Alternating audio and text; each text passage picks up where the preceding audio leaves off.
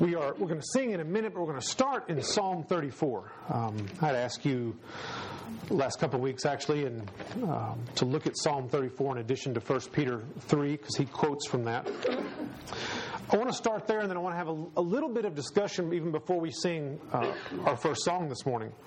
And then we will participate in the Lord's Supper together, and then we will continue looking at 1 Peter. So David writes in Psalm 34, I will bless the Lord at all times. His praise shall continually be in my mouth. My soul makes its boast in the Lord. Let the humble hear and be glad. Oh, magnify the Lord with me, and let us exalt His name together. I sought the Lord, and He answered me and delivered me from all my fears. Those who look to Him are radiant, and their faces shall never be ashamed. This poor man cried, and the Lord heard him and saved him out of all his troubles. The angel of the Lord encamps around those who fear Him and delivers them. Oh, taste and see that the Lord is good. Blessed is the man who takes refuge in Him. Oh, fear the Lord, you His saints, for those who fear Him have no lack. The young lions suffer want and hunger, but those who seek the Lord lack no good thing. Come, O children, listen to me. I will teach you the fear of the Lord. What man is there who desires life and loves many days that he may see good? Keep your tongue from evil and your lips from speaking deceit. Turn away from evil and do good. Seek peace and pursue it. The eyes of the Lord are toward the righteous, and His ears toward their cry. The face of the Lord is against those who do evil, to cut off the memory of them from the earth. When the righteous cry for help, the Lord hears and delivers them out of all their troubles. The Lord is near to the brokenhearted and saves the crushed in spirit. Many are the afflictions of the righteous, but the Lord delivers him out of all of them. He keeps all his bones, not one of them is broken. Affliction will slay the wicked, and those who hate the righteous will be condemned. The Lord redeems the life of His servants. None of those who take refuge in Him will be condemned. Peter quotes part of that, or rephrases part of it. It's more of a statement in Psalm 34. And Peter says, more of a question in Psalm 34. It's more of a statement in 1 Peter 3. He says, whoever desires to love life and see good days, let him keep his tongue from evil and his lips from speaking deceit. Does anybody here desire life and want to see good days? Anybody? How do we do that? What's the method we can remember? We talked about a couple weeks ago. We're going to return back to what we used to do. We're going to have some conversation. What's the method that we do that? How do we usually go about seeking life and seeking good days? How does that happen? Well, I know if I do not have my morning devotion and morning prayer, my day does not go as good.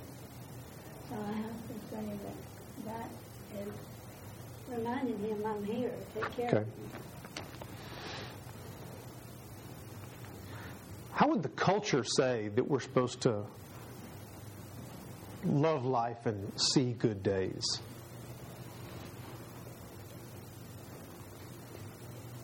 Culture would say, go to the gusto, grab all the light you can, do whatever you can to satisfy yourself and be happy. Yeah, good. Now, self is preeminent, right?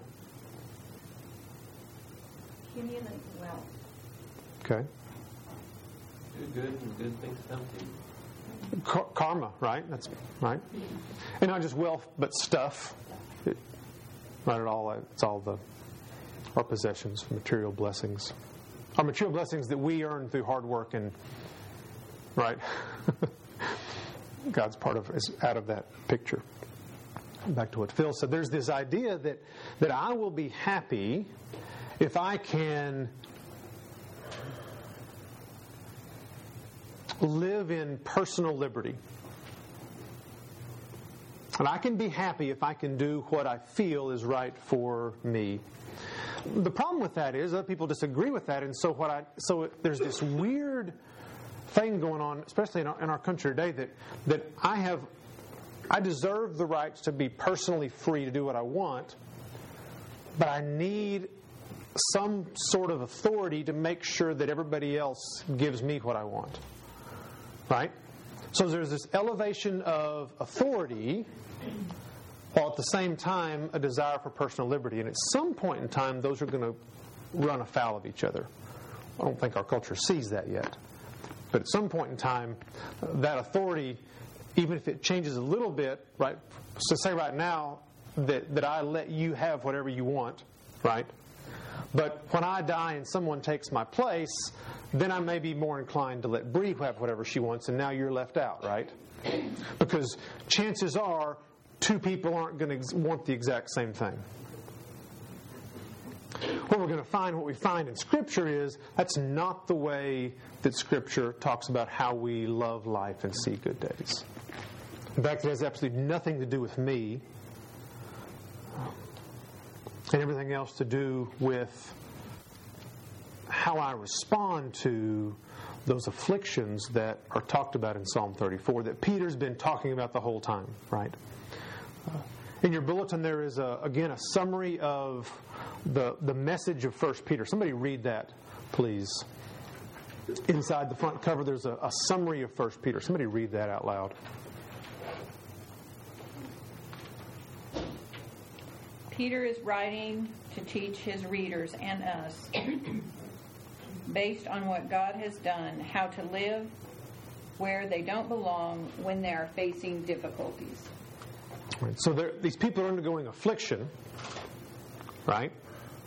And Peter is writing to them and to us, here's how you're supposed to behave in the midst of what you're going through. And I think Psalm 34 is in his mind the whole time he's writing. There's lots of allusions, there's lots of direct quotes. What's interesting is in Psalm 34, David writes, "Many are the afflictions of the righteous, but the Lord delivers him out of all of them." It doesn't say the Lord keeps the afflictions from the righteous. Like this, we don't buy into the idea that if you're faithful, nothing bad's going to happen to you. There will be afflictions. There will be hard times. Death and disease and disappointment and disaster. We could hit all those D words, right? They happen. The question is, where is God in the midst of that?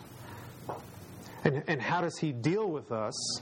And how do we deal with it? And what Peter talks about is the issue is not that I fight the battle out there. The real issue is that I'm fighting the battle that's in here. And that's what we've talked about for the last 4 or 5 weeks, is this is where Peter's trying to get is whether I'm persecuted, whether I'm going through hard times, whether there's people that are out to get me. The issue is not how I can deal with them. The issue is how do I deal with what's going on in here, because what's going on here is I get angry, I get frustrated, I get depressed, I get worried, I get scared, I get bitter. And the issue is, am I going to walk by the Spirit or walk in the flesh? And we're going to review again in just a moment. But the first song we're going to sing, put the first slide up, please, Phil. This great hymn, "Who would have thought that a lamb could rescue the souls of men?" Right, we need rescuing. We're going to sing this song, and then we're going to talk a little bit about some review of 1 Peter and lay a foundation for, in just a moment, partaking of the Lord's Supper together before we get into the meat of 1 Peter 3.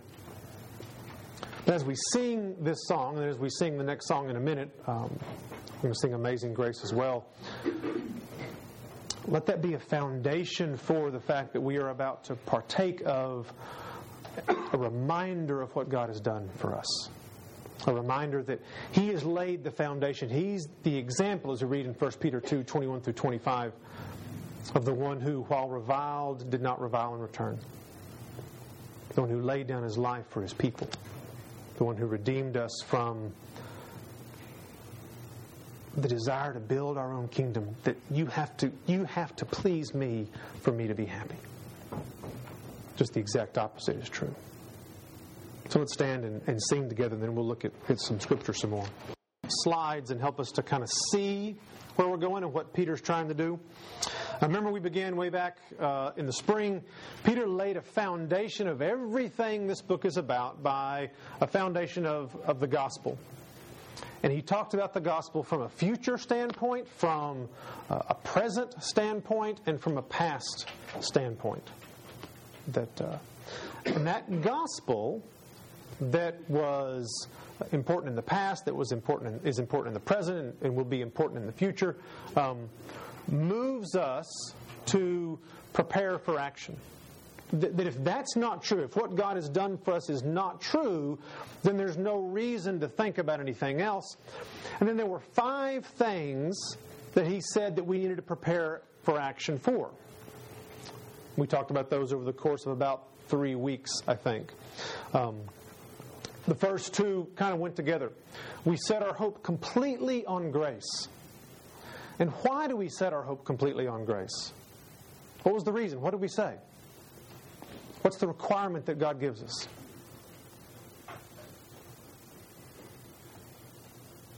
It's on the screen. Be holy. How many of you are holy in your actions, day in and day out, and in your words? How many of you? Anybody? That's the requirement. God has set an impossibly high standard for us, and therefore we have to set our hope completely on grace. If your hope is that one day you're going to get it in this life, that you're finally going to make God happy by the things that you do and the words that you say, and yet there's this tension because that's still the call for us. We're still called to that. You and I are still called to be holy. Right? And so he says, set your hope completely on the grace that will be revealed to you in the day of Christ Jesus. Oh, that's going to be a wonderful day. I'm going to put off this old man completely. The goal is to keep trying to put it off day in and day out and put on the new man, but I fail. And so do you, because I know you. That's going to be a wonderful day. And then he goes on and says that we're to live in the fear of the Lord. Remember that idea, that image I gave you of how a sailor both longs for and fears the ocean. He knows that it's the greatest thrill ride on the planet and the thing that will take his life in an instant. That's the fear of the Lord, that idea of He's holy and awesome, and yet He invites us into this wonderful journey called the Christian life. And we're to love one another. It's not just that there's this emotion and this feeling and these things that we do. All of these things because I have to relate to you day in and day out. Right? We love one another. And then there's this 5th thing that sort of ties back into the beginning. And I've got it in red because it sort of sums up a section, and it's a jumping off point for the next section. He tells us to long for the gospel. Right? God gives us the gospel. He gives us Christ. He gives us the death and resurrection. And then at the end of that section, at the beginning of chapter 2, He tells them to long for the pure spiritual milk of the Word, which we said was the gospel. Right? And then that leads us into the next thing. He talks about that God has made us a community because we're a gospel-founded spiritual house. Because the only way that you and I are families is because of what Christ has done. Because of that, because we're chosen, because we're holy, because we're royal, we're royalty, because we're God's people, because we've received mercy. Right? Again, He's laid this foundation because of what God has done. Therefore, we have a responsibility. And that responsibility then is to sacrifice. And we would think He's talking about the house. He's talking about the church, really, in most of chapter 2. And we'd think that the first thing on His mind would be, so that we sacrifice for each other. But He doesn't. He turns our gaze to the world and says, you know those people that are causing you trouble? You know those folks that are persecuting you? You know those folks that are making your life miserable? Our attitude should be, we submit to them. And there's this long section where he's talking about how we are supposed to deal with our own heart issues and not retaliate against the world. And Christ is the center of that. And he gives us, again, 5 things. The fight is not out there. The fight's in here. Right? We talked about walking by the Spirit. And then he says that we're to submit to government authorities. Again, that non-believing world. And why? So that they one day might realize the error of their ways and turn and glorify God. That's the whole purpose. The reason you do what you do is so that one day God may be glorified. We act a certain way around non-believers so that they will see the glory of God in our actions. They'll see Jesus Christ.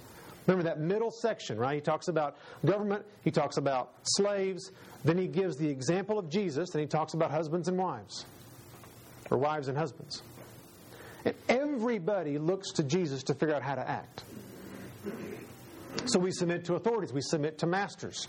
I think the reason he doesn't address masters like Paul does in Ephesians is, my guess is, there were no masters in the church. It was a poor community he was writing to. Even in that relationship was going to be the slave. There were no masters for him to address, I'm assuming, in that church.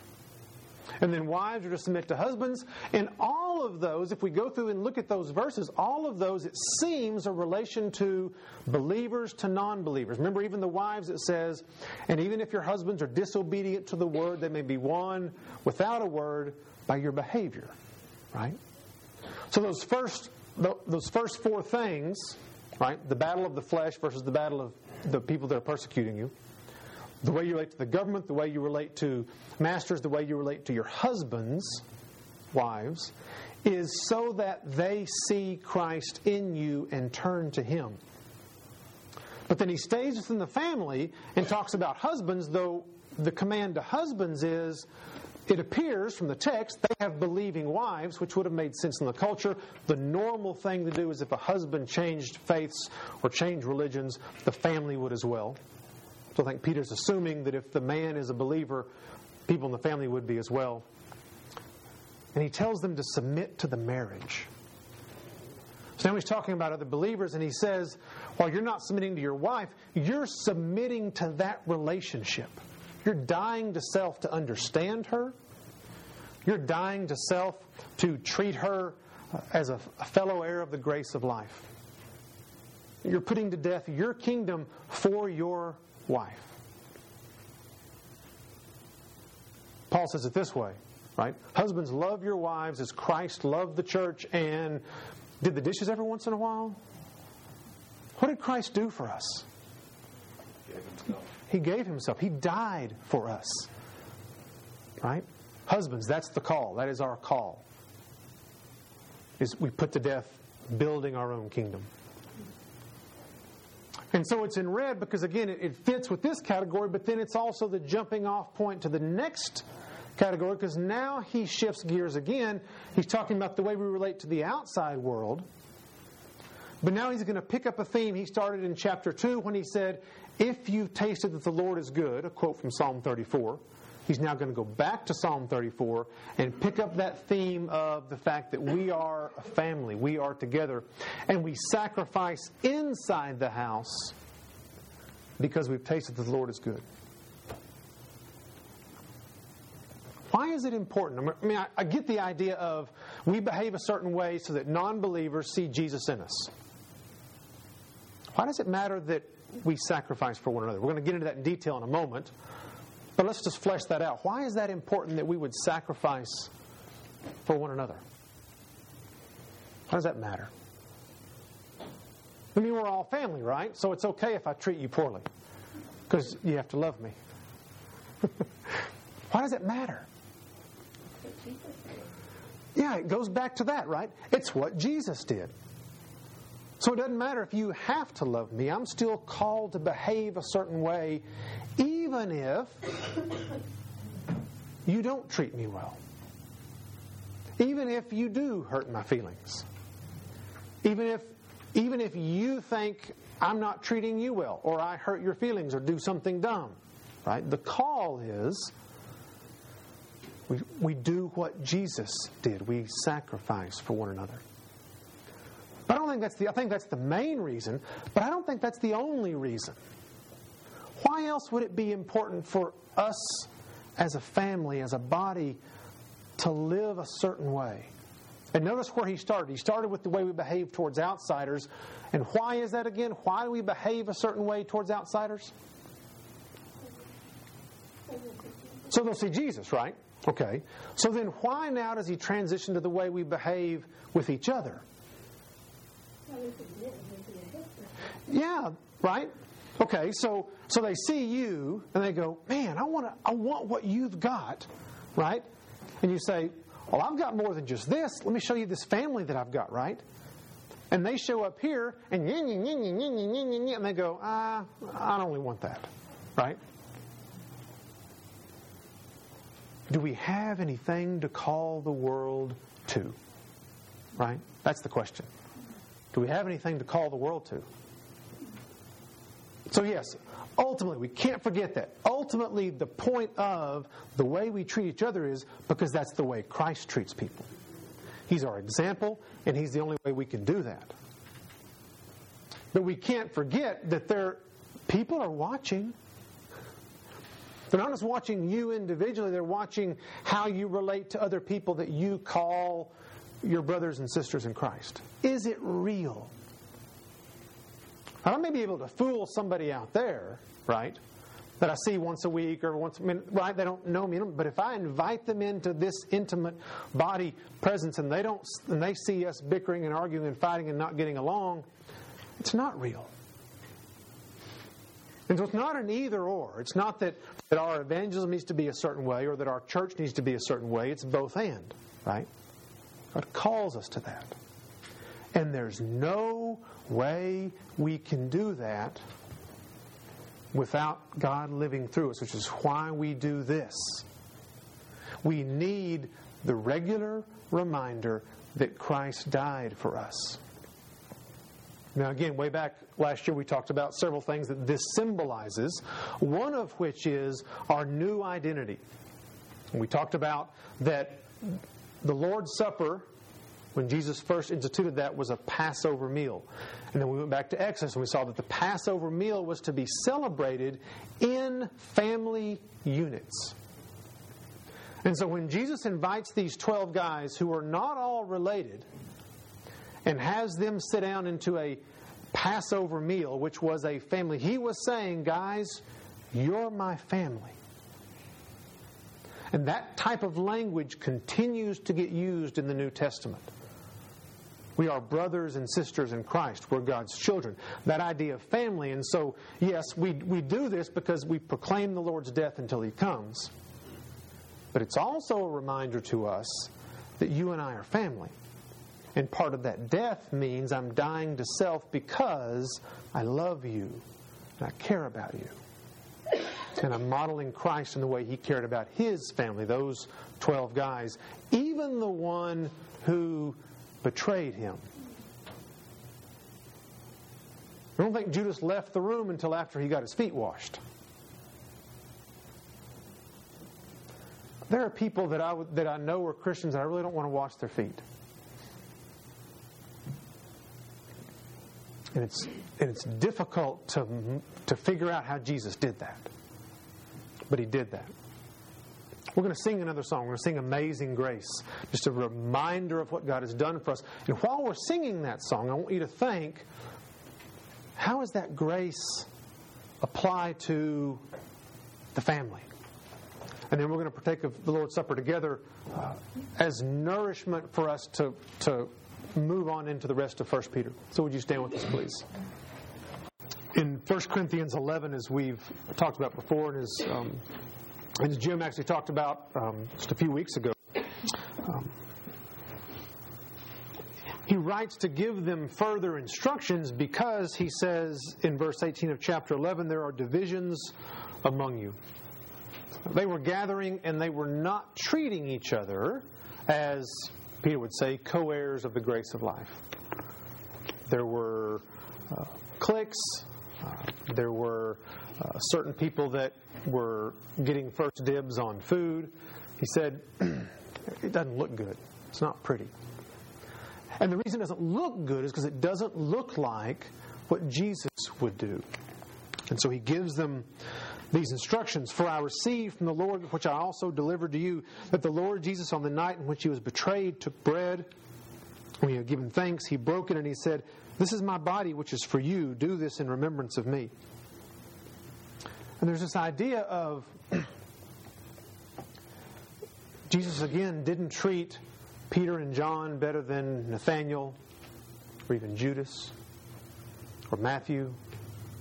In fact, he called Matthew, the former government employee, and Simon, the zealot who was tired of the government and would just as soon have them gone, to sit down and fellowship together, one not more important than the other. And so here we invite you, if you are a believer in the Lord Jesus Christ, if you have trusted Him, His death and resurrection for the forgiveness of your sins, we invite you to participate with us. Parents, again, you know your children and can monitor them as well. But my encouragement to you as we partake together, remember, number one, we do that because we proclaim the Lord's death until He comes. It's a reminder that I have identified with Jesus, which means I've identified with His death, which means I'm supposed to die to self. And in the context of what we're talking about this morning, that means I die to self for the good of the person sitting next to me, or across the aisle, or 3 rows back. And that's the reminder.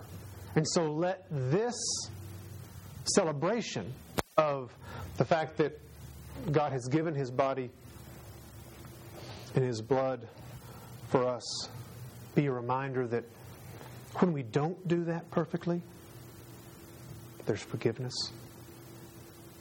Would you take a moment where you are and think back through your week? God, have I not sacrificed for a brother and sister in Christ like You've called me to? Or have I done the opposite? I've tried to get them to sacrifice for me. And would you confess that to God, and then would you allow Him to speak forgiveness to you? As we were reminded, Paul writes, there is therefore now no condemnation for those who are in Christ Jesus. Would you pray together? Before we read, I'd ask you to read through this passage, but so what does it look like? What does it look like tangibly for you and I to sacrifice for one another? What does that look like? Let's flesh that out before we look at some specifics that Peter says. Just in your mind, what does that look like? Phil's already given things away. Yeah, I'm supposed to be practical. That's vague, so that's okay. He didn't give too much away. What does that mean? Sending cards and notes. Okay, one very practical way. Miss Jean's very good about sending out cards and notes to people in the body. What else? Financial support. Okay. Needed. All right. Okay. Still vague. What does that look like? Examples. People who came to my house to help me do the yard work. Okay. There are some of us who have certain gifts and abilities that others don't have, and how can we show them?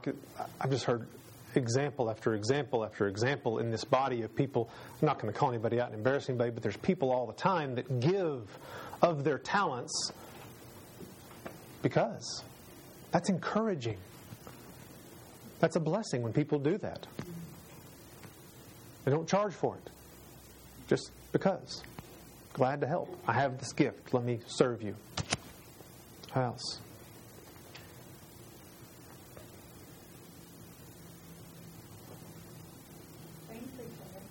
We pray for each other.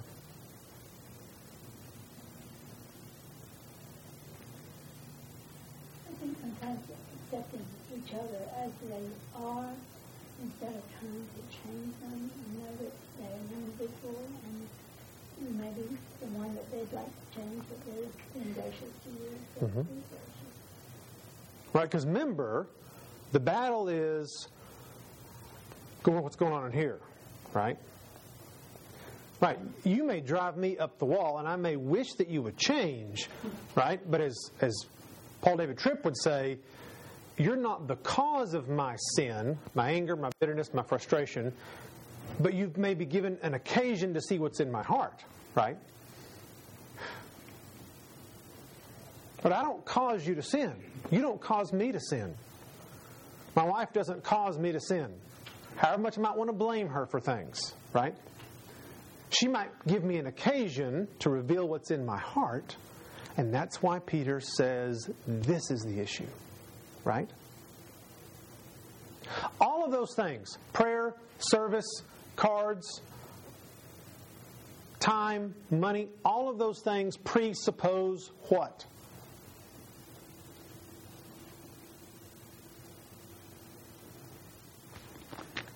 Think on that while I read. He says in verse 8, finally, all of you have unity of mind, sympathy, brotherly love, a tender heart, and a humble mind. Do not repay evil for evil or reviling for reviling, but on the contrary, bless. For to this you were called, that you may obtain a blessing. Then he quotes Psalm 34. For who desires to love life and see good days? Let him keep his tongue from evil and his lips from speaking deceit. Let him turn away from evil and do good. Let him seek peace and pursue it. For the eyes of the Lord are on the righteous, and his ears are open to their prayer. But the face of the Lord is against those who do evil. What he's calling us to here is a sacrifice for one another. And he specifically then lists, he says ultimately that we're to bless one another as opposed to retaliation. Right? When you're reviled, don't revile in return. And he's talking about the body of Christ. Finally, he's talking about us. I think there are some commentators who would say he's still talking about the outside. But the language he uses here, I think he's talking about us. Right? Because there are instances when we would hurt each other with our words, and the temptation is to escalate, to say something else, to get back, or at least to think back, right? So he says, no, instead, bless. But before that, he gives these 5 words, these 5 characteristics that we're to have towards one another. I want to flesh these out this morning. Unity, sympathy, love, compassion, and humility. So first of all, unity. It means one mind, a common heritage of faith and tradition. Why is that important for us? Why is that important for us? Why does it matter if we're unified in what we believe or think? There's harmony. Correct.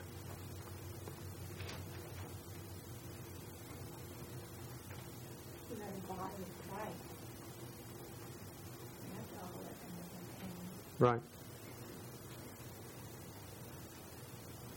What's the hindrance to unity? Ultimately, what's the hindrance to unity? Selfishness or pride, right? I'm right, so you need to adjust to me versus me needing to adjust. I don't want to adjust to the way you do things. I have my preferences, by golly. I like them.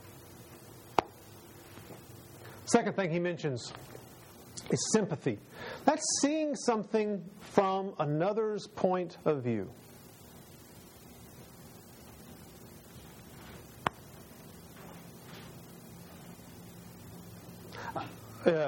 Harper Lee's To Kill a Mockingbird. The ending of that book is a marvelous thing of Atticus trying, through the whole book, Atticus trying to teach his kids. He didn't really use those words until the very end of walking in someone else's shoes, right? But at the very end of the book, when Scout goes up on the porch of Boo Radley and she sees the neighborhood from his point of view, and there's this kind of epiphany. That whole summer of all that goes on with, if you've not read that book, you really, really ought to. Marvelous story. But she finally walks in Boo Radley's shoes. Instead of thinking that he's weird, instead of thinking that he's crazy, instead of thinking that he's out to get him, right? She finally looks at things from his perspective. And all of a sudden, he's not so bad anymore. Right? That's sympathy, is when I see things from your perspective, all of a sudden, I can relate to you. I cannot get so upset because I begin to understand where you're coming from. When you revile me, if I don't know anything about you and you revile me, I'm going to naturally want to counteract that by saying something back. But if I know you, right, and if I know what riles you up and I know what's caused that, then I can go, okay, I know where he's coming from. I know the situation. I know what's pushing his buttons right now. I can just step back and let it blow over. And besides, ultimately, what difference does it make? Right? The next thing is love. I think we know what that is. Sacrificing for another's ultimate good. Right? That's what love is. Sacrificing for your good. Which necessarily means I may have to give up my good. But that's what we do for one another. That's what body life looks like. And if an outsider comes in and sees us, even these first three things, see that we are, people are giving up preferences for someone else, that's attractive. The fourth thing is compassion. It's not just pity, but it's kindness that leads to action. Whenever in the Gospels Jesus says he has compassion for someone, it's not just this feeling in his gut, which it is, right? It's this word that's it comes from, in Greek, it's this guttural word that it's hard to pronounce. It's this gut feeling. But for Jesus, it always leads to action. I think Tim's going to talk about that today with the youth. Right? Mark 6. I don't want to give anything away. But in Mark 6, Jesus has compassion, and then he does something. He doesn't just go, I feel sorry for him. Got something to do. I'm busy. Right? My pity for you leads to something else. It leads me to take a step towards you, not away from you because I'm repulsed, because you're feeling something that I just can't handle right now. You're just too emotional. You're too whatever. You're bothering me. And those people were bothering Jesus in Mark chapter 6. They were bothering him and his disciples. And he had compassion on them, and he did something about it. The fifth thing is humility. In the Greek world where Peter was writing, humility was a negative trait. It was the inability to defend my own honor. It was a negative term. It's a bad word. You're humble. You can't do anything to defend your honor. And Peter says, you should choose to not feel like you need to defend your honor. That's the whole issue. When you revile me, or you slander me, or you make me mad, you hurt my feelings, my pride gets in the way, and I want to defend myself. I'm right. Right? I want to be right. And Peter says, no, why don't you choose not to defend your honor?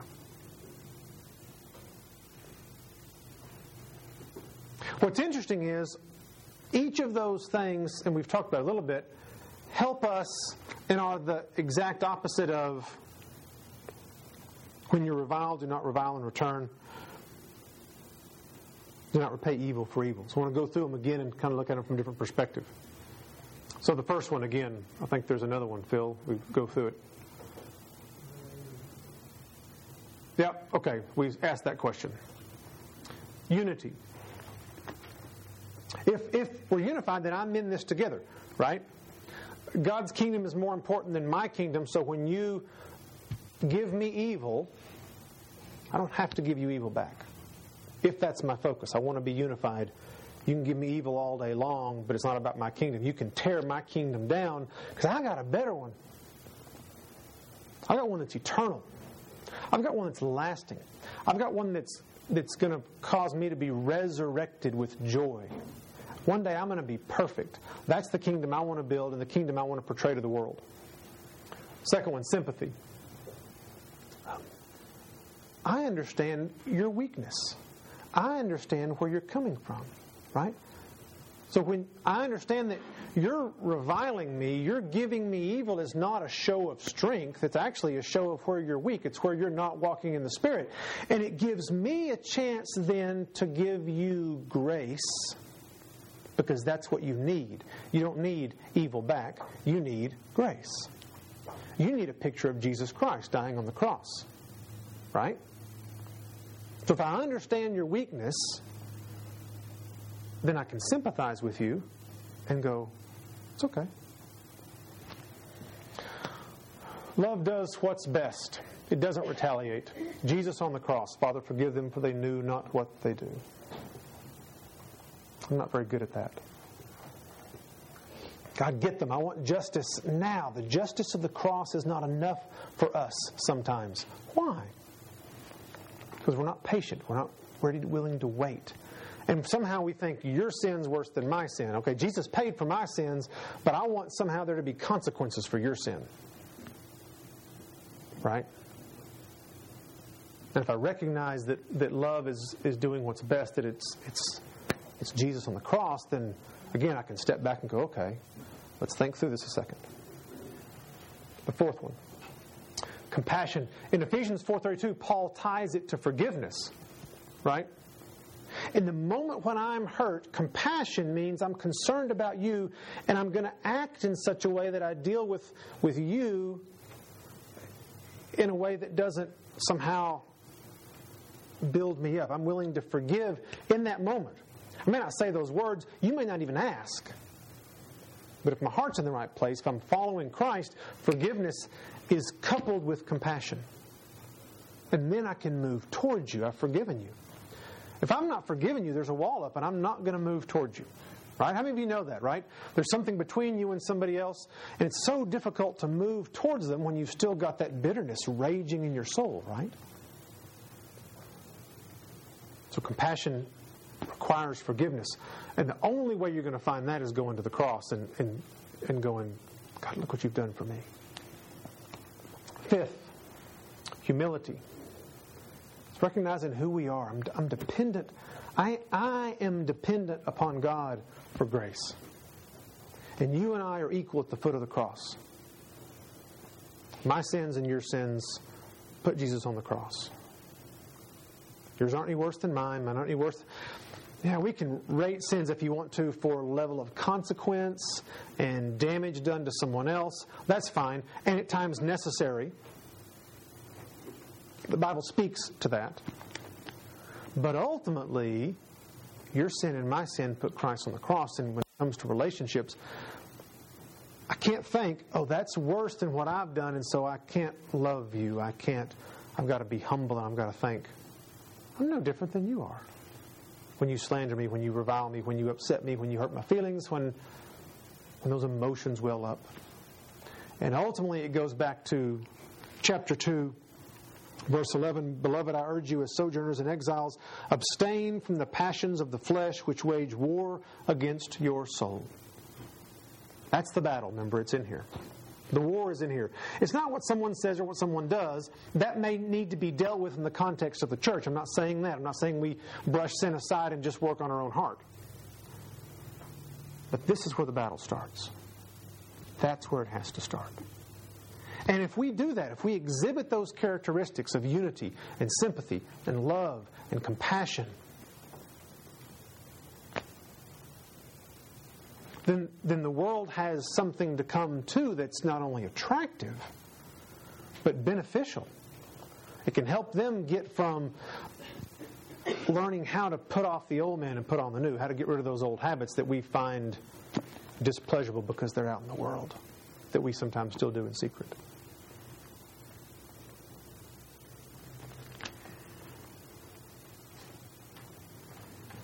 You were called to this. You were called to bless other people, and the result of that, according to Peter, is that we'll be blessed. You say, well, now, wait a minute.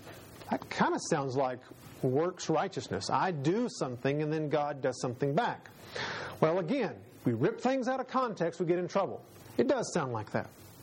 But in the grand narrative of Scripture, what we see is there's this wonderful upward spiral. Paul talks about it in 2 Corinthians 9. He says, God blesses you so that you can bless other people. We talked about that passage a year ago or so, I think. God blesses you. God gives you seed so that you will sow. All right, so God gives, right, so that we'll bless others. And when we bless others, God says, oh, he's using the seed that I gave him. I'm going to give him some more. Right, to whom much is given, much is required. And the wonderful thing about that is when we do with what God's given us, there's always a continual supply. We don't run out. We can't outgive God. So this is not one happens before the other. This is just part of a circle that we only see a glimmer of here in 1 Peter. In the whole narrative of God, what we see is God gives, we give what He gives us, and then God continues to do that. Grace does not run out. It does not end. You were called to bless one another. That is your calling in Christ. And sometimes we're afraid, but if, we said this, I've said it 100 times, if I bless you, if I'm willing to sacrifice for you, there's a good chance you're going to take advantage of that. Yes. That's exactly right. If you bless me, there's a good chance I'm going to take advantage of that. Yes, that's exactly right. If I submit to my marriage and love my wife as Christ loved the church, she will take advantage of that. If she submits to me, I will take advantage of that because I'm human. And that's what God has called us to, because that's what Jesus did. He gave Himself. He submitted to the Father, knowing full well that humanity would take advantage of Him. And they did. And that's what Peter has called us to. And that's how we live in a world that hates us. Is we give.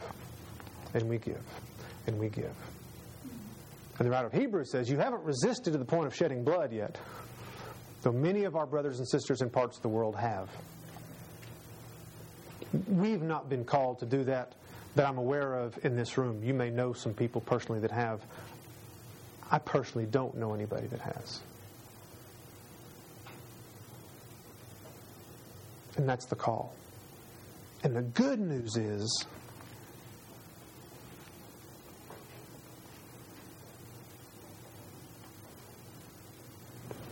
Peter reminds us, though you have not seen Him, you love Him. Though you do not see Him, you believe in Him and rejoice with joy that is inexpressible and filled with glory, obtaining the outcome of your faith, the salvation of your souls. There's a promise that He has died for us and gathered us as a body of believers to Himself, that we might bring Him honor and glory. And one day we will be like Him, John says, for we shall see Him as He is. Let's pray together. And then we're going to sing one more song. Father, Your Word is rich and full and so helpful for us and so impossible to do. God, we need Your grace. And there are times I don't want to be unified with certain people. There are times I don't really want to have any sympathy. I don't want to move towards people. I don't want to have compassion on people. I don't want to love them. And yet You've called us to do that. Help me, God, to see Your face,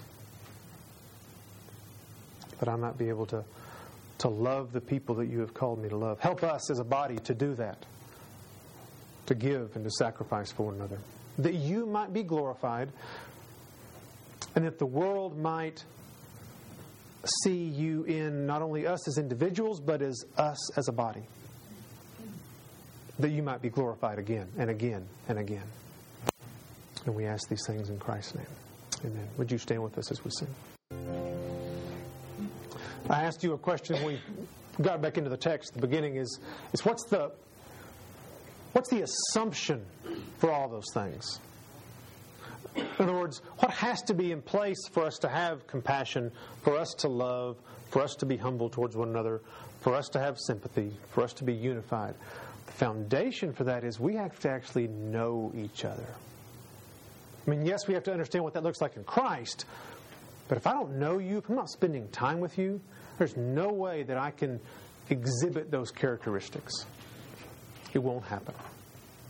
That's why God calls us to spend time together in fellowship. My prayer is that you have a wonderful week filled with the grace and the glory of God in Christ Jesus. You are dismissed.